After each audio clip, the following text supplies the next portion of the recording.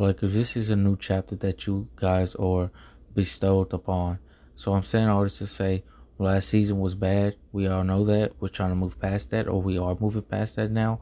Now you guys are on a new chapter. You have a new coach. You have new players on the team, young, healthy players, I should say. And I can't see what awaits for LA. Have a great day.